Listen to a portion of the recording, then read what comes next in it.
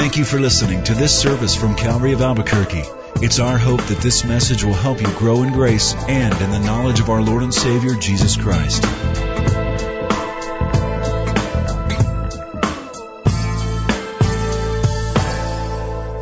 You know, in the old days, in the biblical days, like in the days of Nehemiah, the people stood during the entire message that was preached. And so, I'm not going to do that. Just wanted to get you there. But it was then, and even in many traditional churches, the rising to hear the Word of God read shows the respect that we believe in with the Word, God's truth. So, grab your Bible as you stand, and we're going to read our text today, and then you can have a seat afterwards. John chapter 14, beginning in the 19th verse. I'll read it to you as you remain standing. Jesus speaking. A little while longer, and the world will see me no more, but you will see me. Because I live, you will live also. At that day you will know that I am in my Father, and you in me, and I in you. He who has my commandments and keeps them, it is he who loves me, and he who loves me will be loved by my Father, and I will love him and manifest myself to him. Judas, not Iscariot, said to him, Lord, how is it that you will manifest yourself to us and not to the world? Jesus answered and said to him, If anyone loves me, he will keep my word, and my Father will love him, and we will come to him and make our home with him. He who does not love me does not keep my words, and the word which you hear is not mine, but the Father's who sent me. These things I have spoken to you while being present with you, but the Helper, the Holy Spirit, whom the Father will send in my name, he will teach you all things and bring to your remembrance all things that I said to you. Let's pray. Father, as we stand in your presence before you as your people, having read what we believe and know to be the word of life, the words of the living God, preserved, illuminated, accurate, and inerrant because of the work of your Holy Spirit, and reliable for us. As you have blessed the reading, now the listening of your word, we pray. And we pray, Lord, that we would leave this place filled with the promises that we can then cash in on and make our own. In Jesus' name. Amen. Have a seat. We live our lives by promises. When you buy a car, the manufacturer makes you a promise.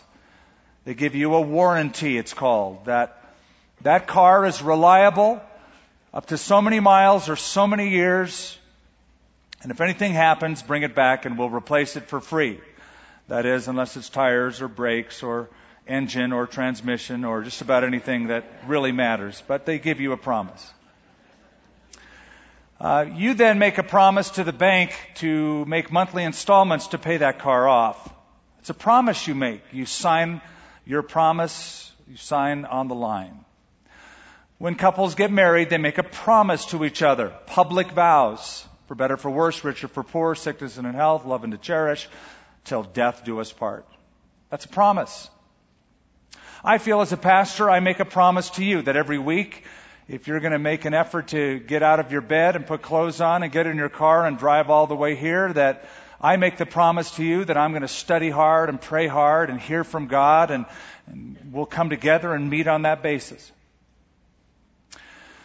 But promises can sometimes be broken, and when they are, disappointment always follows. Some people are big on over-promising but under-delivering. I'll give you an example. The diet industry. You've seen ads on how to lose weight, and Americans are big on that. We spend billions and billions of dollars on it. And the advertisers know that, and so they will make you promises that if you get their diet, this will happen to you. Listen to some of the promises. Here's one. Eat as much as you want and still lose weight. That's a promise. Is it true or false? Absolutely false, but they make it. Here's another one. Lose 8 to 10 pounds every week easily. Really? That's a huge promise. Now, because of these outlandish promises, the Federal Trade Commission decided to examine 300 diet advertisements and 218 diet supplements. And in their research, they said, I'll just give you one line of it, 55% of these ads make at least one claim that was very likely false or lacked adequate substantiation. Translated, they lied. And so the Surgeon General weighed in and said, quote, there is no miracle pill that will lead to weight loss. Close quote. A promise is only as good as the person who makes the promise. If a person is reliable, the promise is too. If the person is unreliable, so is the promise. Now, God makes promises in this book, the Bible. Lots of them. Within the pages of the Bible that you brought to church this morning, between the two covers, the Old and the New Testament, there are 31,173 verses of Scripture. And a lot of those verses are filled with promises. How many? Well, Time magazine years ago featured a man from Kirchner, Canada, named Everett Storms, who read through the Bible 26 times, and on the 27th time through, it took him a year and a half, he cataloged all of the promises in the Bible. And he discovered, and this was printed in Time magazine, not that that matters, that there are 7,487 promises that God made to man. 7,487. That'll get you through anything if you live by them. The promises of God. Joshua in the Old Testament said to the people of Israel, deep in your hearts you know that every promise of the Lord has come true. Not a single one has failed. And then Peter in the New Testament calls them exceedingly great and precious promises. But here's my question. What do you do with the promises of God? Someone might say, I underline them. Okay, cool. What else? Someone will say, I memorize them. If you're a teacher, you might say, I exegete them. But the highest and best answer is, man, I live by them. I make them my daily sustenance. Years ago, when America was being settled and a traveler was trying to get across a river, there were no bridges then. It was early winter and the water in the river had frozen. It was ice on the river, but he wasn't sure how deep it was, if it would sustain his weight. So he got on all fours and started creeping across slowly this river on the ice, displacing the weight evenly, he hoped, on 2 hands and 2 knees. As he was in the middle of this river, he heard singing behind him, and he turned around to see horses drawing a huge load of coal and a driver sitting, whistling, singing his way across the ice-covered river. Now he felt pretty stupid, because he knew if it can sustain that weight, I can surely stand up. They're singing over this river. I'm creeping over this river. There's an old hymn, Standing on the Promises of God, our Savior. Remember that hymn? Some of you do. Standing on the promises of God. Are you standing on the promises? Or are you creeping on the promises of God? Some people could even say that. They'd have to sing sitting on the premises rather than standing on the promises. In this section of the Upper Room Discourse that we've been studying, Our Lord Jesus gave his disciples many promises. He promised to prepare a place for them when he returns. He promised that they would do greater works than even he had done. He promised that he would dispatch the third person of the Trinity called the Holy Spirit, who would be their comforter, counselor, helper. Now, because he knows what they're going to face, he gives them 4 more promises. And we're going to look at these promises this morning. The first one is in verse 19, the promise of a supernatural life. A little while longer, and the world will see me no more, but you will see me. Because I live, you will live also. This is what it means. In a few hours, Jesus is going to be killed. He'll be crucified. The unbelieving world will never see him again. Jesus will rise from the dead, and he will not appear to the world anymore. He will appear to only his disciples.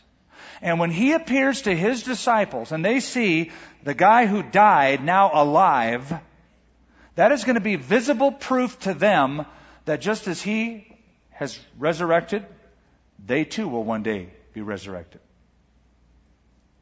Because I live, you will live too.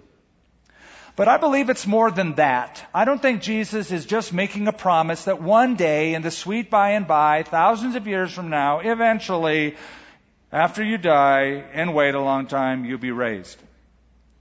I think what he is speaking about primarily is you're going to see me alive. And that's when you're really going to come alive. You're going to experience a whole new level of life that you've never experienced before because of the indwelling Holy Spirit. Now, do you think there's a difference between existing and living? Think about those two for a minute. Existence and life. I think you know what I'm getting at. Some people just exist, but they're not really living. They have a job, they work, they put money on the table, they go to bed at night and sleep, get up, routine starts all over again. In the process, they make a few friends, they buy a few nice things, they call that life, but that's just existence. Then there's life, really living. One psychologist, Harvard trained by the name of William Marston, asked 3,000 people a very important question. A very simple question. The question was this: what do you have to live for? He was shocked that 94% of the people he asked that question to, 94%, said that they were simply enduring the present while waiting for the future. Their answers ranged from, I'm waiting for next year, I'm waiting for a better time, I'm waiting for a change, I'm waiting for somebody to die. I don't know who. Apart from Christ, you can have physical life, but you're really dead man walking. That's what you are. Dead man walking. Here's another dead man. Every day you encounter dead people. You go to the bank, dead people. Gas station, there's dead people filling up their cars. Go to the store, dead people buying groceries. You drive around the roads. I see a lot of dead people behind wheels of cars driving. The Bible says this: and you has he made alive who were dead in your trespasses and sins. My mind always goes to this movie. You remember Princess Bride? Classic. One of the best movies ever made. The hero of that movie was named Wes. They thought Wes was dead in the movie, and they brought Wes to Miracle Max. Miracle Max was played by Billy Crystal, if you remember the film. And so, this is, Miracle Max, you got to do something for our friend, he's dead. And Miracle Max goes, oh, you know so much. Well, I'll have you know, he's only mostly dead. Well, the Bible says that when you are born into this world, you are all dead. Spiritually speaking, you might have physical life, but you are separated from the life that we could have. And I think he promises that to his disciples. I want to recap on something that I said many months ago when we first started this series. The very first study, I remarked that in the Gospels, in the Bible, that there's 3 different words the Bible uses for our English word life. And I don't like to dangle words in front of people because we typically don't remember them, but this is important. The first word that the Bible uses to describe your life is the Greek word bios, B-I-O-S, or bios. We get the term biology from it. It means physical, the now life, the physical life. All outward, all physical, all here and now. It's where most people spend most of their time and most of their energy. Jesus said, be careful or your hearts will be weighed down with the anxieties of this life. That's biological life. Years ago, a poll was taken to ask Americans, if you could change one thing about your life, what would it be? Almost no one said my character or my personality. Almost everyone said my outward appearance. Age, body type, weight, etc. That's bios, biological life. Another word the Bible uses to describe life is the Greek word psyche. Psyche.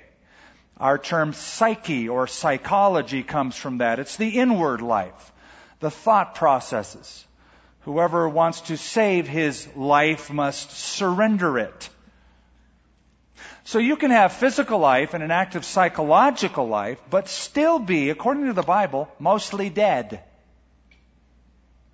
To be really alive, it takes a third type that the Bible speaks about. Not bios, not psyche, but the term zoe. Translated life, zoe. It's a term that shifts the focus from the earth to eternity. It's used 143 times in the Bible, and it doesn't just speak about an ongoing life forever and ever. Everybody has that kind of life. Every single person will live forever and ever. Depends where. The Bible uses that term zoe to speak more of a quality of life that goes on. A quality of life. Jesus said, I have come that they might have life and have it what? More abundantly. To the max. To the brim. How many people do you know that really live their lives that way? To the brim.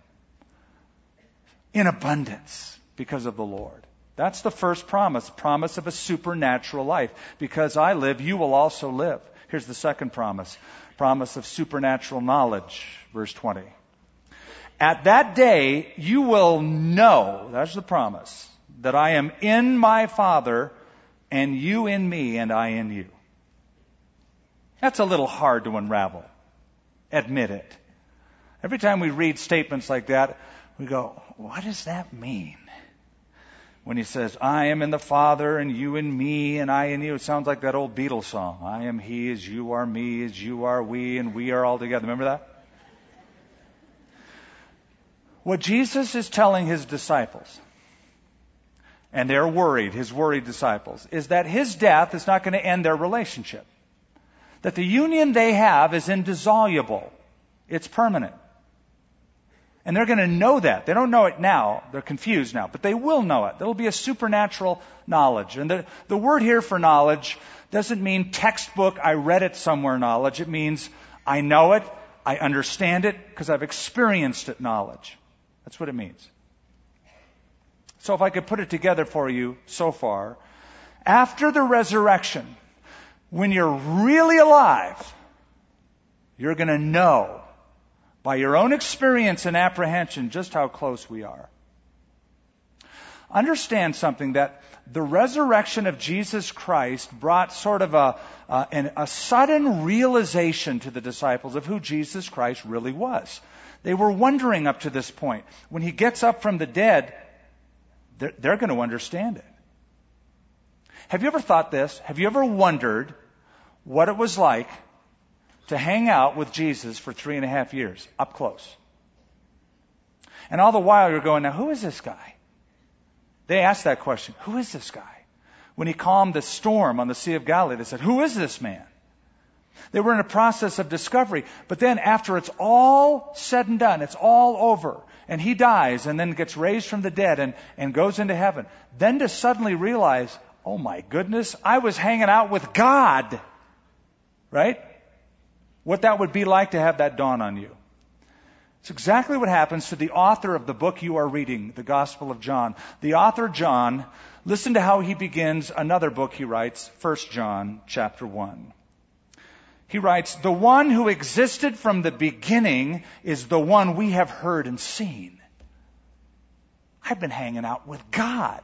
The one from the very beginning of time is the one we have heard and seen. He goes on, "We saw him with our own eyes and touched him with our own hands. He is Jesus Christ, the Word of life." When Jesus rose from the dead, it proved that everything he had said about himself was true. You know, it's one thing to say, "I'm the way, the truth, and the life." Anybody could say that. I could say that. You could say, "I am the way, the truth, and the life." It's quite another thing for somebody who said, "I am the way, the truth, and the life," to die and then 3 days later get back up. Now what he said is all important. And credence is put to it because he validates his claim by his deeds. So the resurrection is what separates the men from the boys, the big leagues from the minor leagues. Jesus from Buddha, Krishna, Muhammad, Deepak Chopra, Oprah Winfrey. You can say great things. Jesus said what he said and rose again from the dead. There's a promise of a supernatural knowledge, and the disciples would get that knowledge. Jesus said when they would, on that day, I think that's the day of Pentecost in particular, when the Holy Spirit comes upon them. Here's the principle. It's only when God puts his supernatural life within us that we really get it. Our spiritual eyes are open. They can't be any other way. We can't apprehend or know certain things unless God does a supernatural work within our lives. And the disciples, they came alive with boldness and power because of this knowledge. Thomas, after the resurrection, when Jesus appeared to him, it's like he instantly got it. First he goes, "Well, I don't believe, and I won't believe unless I can put my fingers in his side and his hands." And then Jesus just stood there. And Thomas got it. He goes, "My Lord and my God." If you've ever seen the Peanuts cartoons in newspapers, they were published for many years. I read once a Peanuts cartoon, and it had 4 little cubes, 4 little sections to it. In the first section, the first cube, it shows Lucy and Linus talking. They're both looking out a window and it's raining outside. And Lucy says to Linus, "It's pouring. I hope the whole world doesn't flood." In the next frame, Linus says, "Don't worry, it won't. It'll never happen. In Genesis 9, God told Noah it would never happen again. And the rainbow is the sign of that promise." In the third frame, it shows Lucy again looking out the window with a big smile on her face, and she says, "You've taken a great load off my mind, Linus." And in the fourth frame, Linus says with a smile, "Sound theology has a way of doing that." You and I are able to read God's Word and have Him confirm things to our hearts, and this understanding that He gives brings a sense of security to us. Something the most brilliant, trained minds in the world can never know unless they experience it. Supernatural knowledge. That's the second promise. Here's the third, the promise of a supernatural presence. Verse 21. "He who has my commandments and keeps them, it is he who loves me. And he who loves me will be loved by my Father, and I will love him and manifest myself to him." Very important word, because notice the next question. Judas, not Iscariot, said to him, "Lord, how is it you will manifest yourself to us and not to the world?"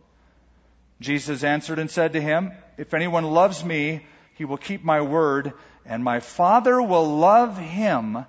And notice this. "We will come to him and make our home with him." Talk about the promise of presence, supernatural presence of God. We're going to come inside that person, kick off our sandals, and be at home. That's our new home. He who does not love me does not keep my words. And the word which you hear is not mine, but the Father's who sent me. Okay, look at the word manifest again, used twice. Jesus says, I'm going to manifest myself. Judas says, okay, let's talk about the manifest thing. How come you're not doing it to the world and just to us? The word manifest means to show, to exhibit, to disclose, or to appear. Once the Lord does His work in our lives and gives us newness of life, and now we get it, we have this spiritual, supernatural knowledge of, yes, this really is true, I get it now.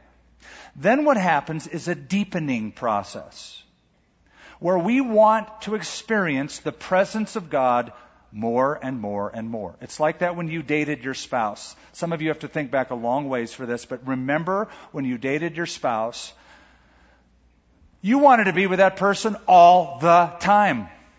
All the time. Never wanted to call it quits for the night. You wanted to be together all the time.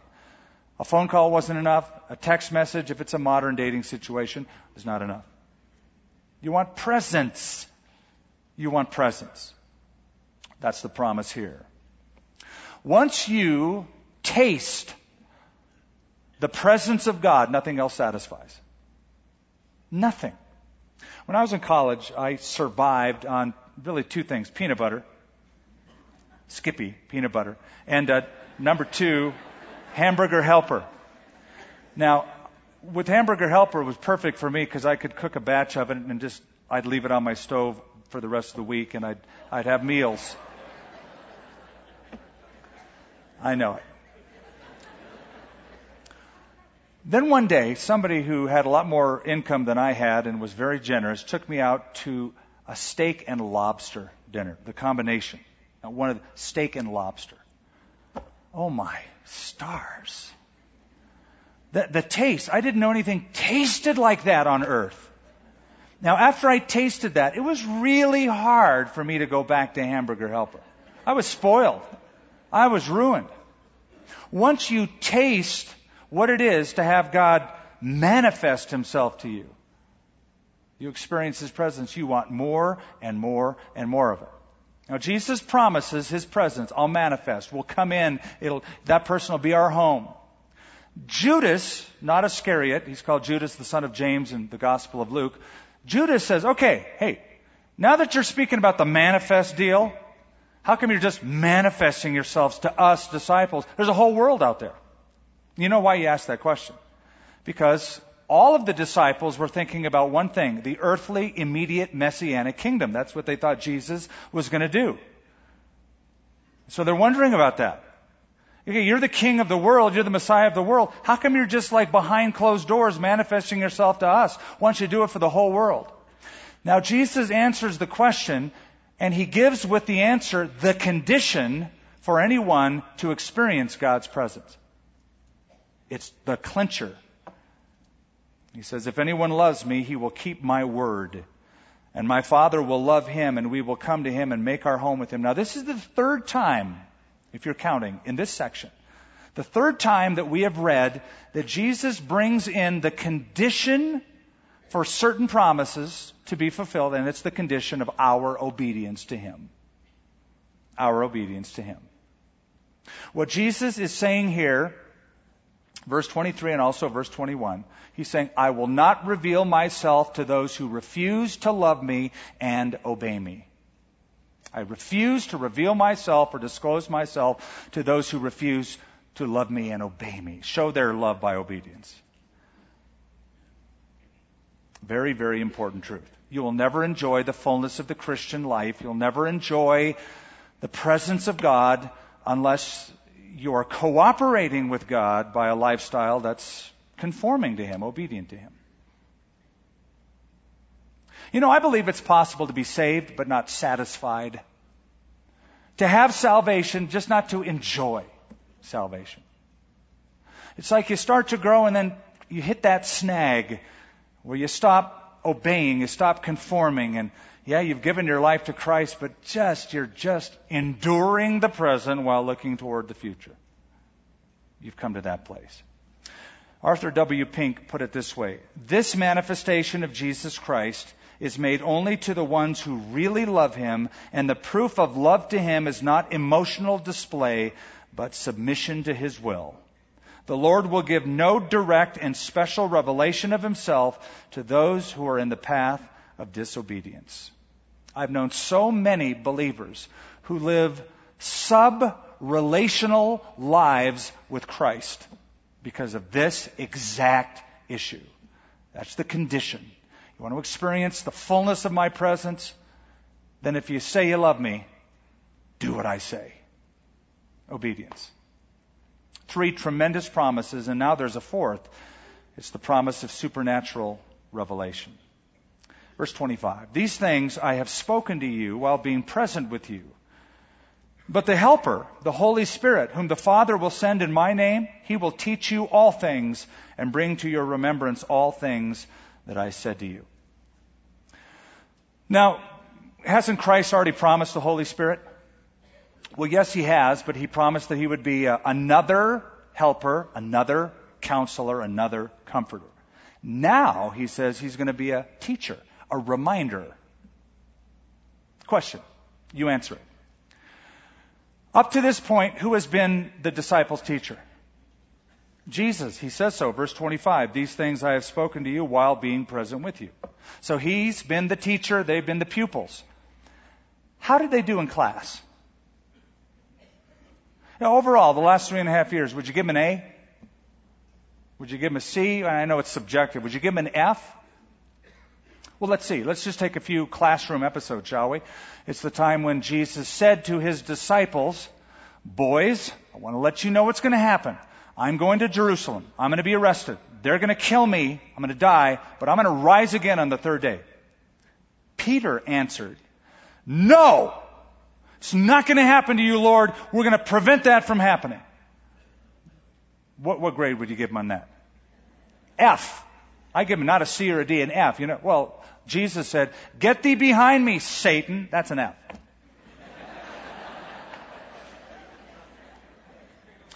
Another classroom episode, they're on the Mount of Transfiguration. Jesus is transformed, illuminated with Moses and Elijah. It's a wonderful moment. They're speaking to each other. God is speaking. And then Peter comes up and says, really profoundly, hey, you guys, it's really good to be here. Okay.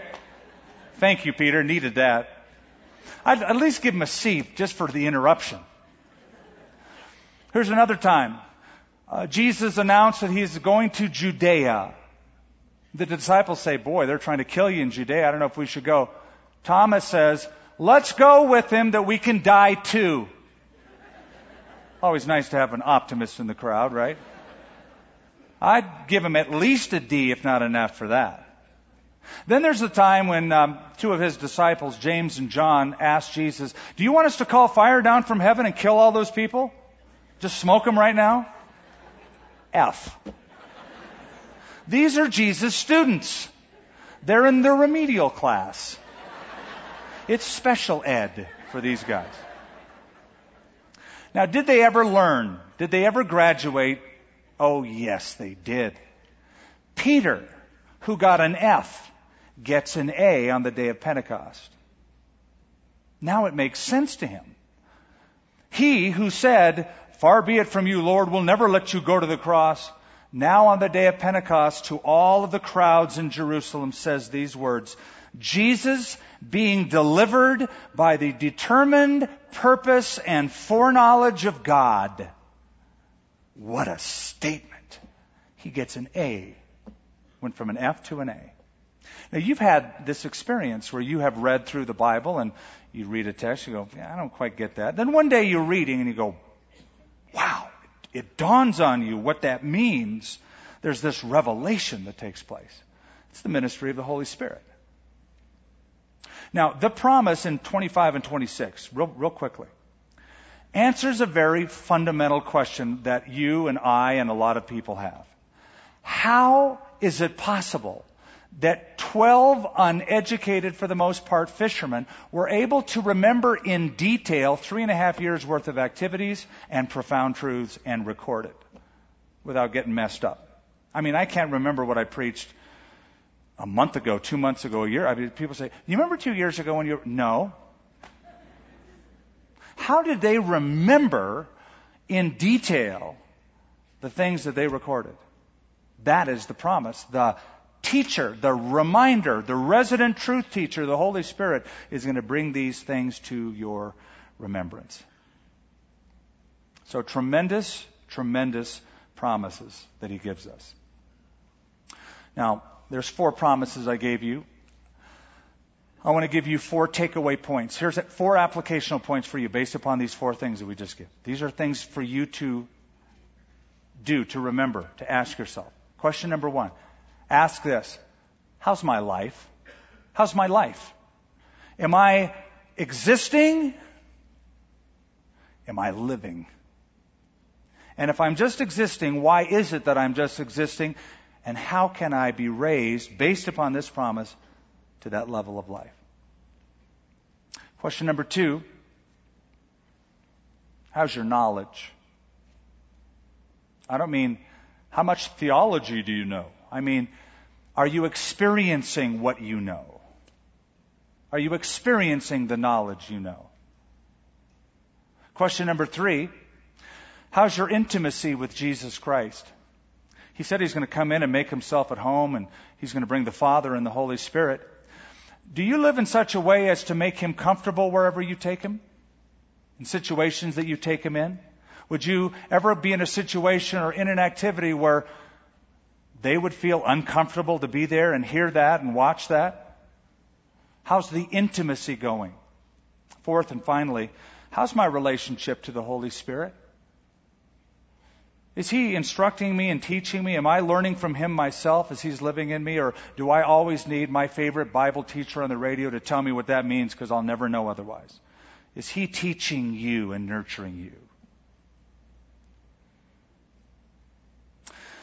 Ann Landers had been in newspapers around the country for years with her column. She's still published. She got a letter from a girl who was writing about her aunt and uncle. I want you to hear the letter. Dear Ann Landers, my uncle was the tightest man I've ever known. All his life, every time he got paid, he took cash out of his paycheck and put it under his mattress. Then he got sick and was about to die. As he was dying, he said to his wife, I want you to promise me one thing. What? She asked. I want you to promise me that when I'm dead, you'll take all my money from the mattress, put it in my casket, so that I can take it all with me. Well, he died, and his wife kept her promise. She went in, got all the money that day he died, and went to the bank and deposited it, and wrote out a check, and put the check in the casket. Awesome. Dude, if you can cash it, it's yours. That little funny story brings up a very important point. Just like a dead person can't cash a check, a spiritually dead person can't cash in on all these promises. It takes life. Jesus said you must be born again. And when you are alive, like He promises here, really living by His Spirit working inside of you, all of His promises are either going to lay there and you're going to look at them and read them and underline them and exegete them and study them, or you're going to cash them and they're going to be yours. And you'll go from intimacy to intimacy, glory to glory. And Father, that's what we want. We want it because Jesus said we could have it. He promised it. He promised it to His men. They thought it was all over. They thought, if Jesus is going to die, then we're going to die. And yet Jesus says, you're going to live like you've never lived before. To His disciples who were confused with so many questions, thinking, if I'm confused now, when He's dead, I'm going to really be confused. Jesus said, you're going to know. You're going to know all about what I'm talking about. To the disciples who were worried because Jesus was leaving their side, Jesus said He would live inside them. And to these men who had already forgotten so much is the promise that the Holy Spirit would be their reminder and teacher. And so we thank you for his ministry to us, and we pray that we might grow as your children in grace. For those, Lord, who aren't even mostly dead, they're just spiritually incapable of understanding. They need to be born again. I pray, Father, that you would do that work in their lives today. Graciously receive them as sons or daughter, new in the faith, awaken within them spiritual life today. In Jesus' name, amen. Thank you for listening to this service from Calvary of Albuquerque. If you would like more information about what you've heard in this message or about Calvary of Albuquerque, please visit our website at www.calvaryabq.org. If you have made a decision to follow Christ or would like someone to pray for you, please leave a message with our Prayer Watch line at 505-344-3658. Thank you, and God bless.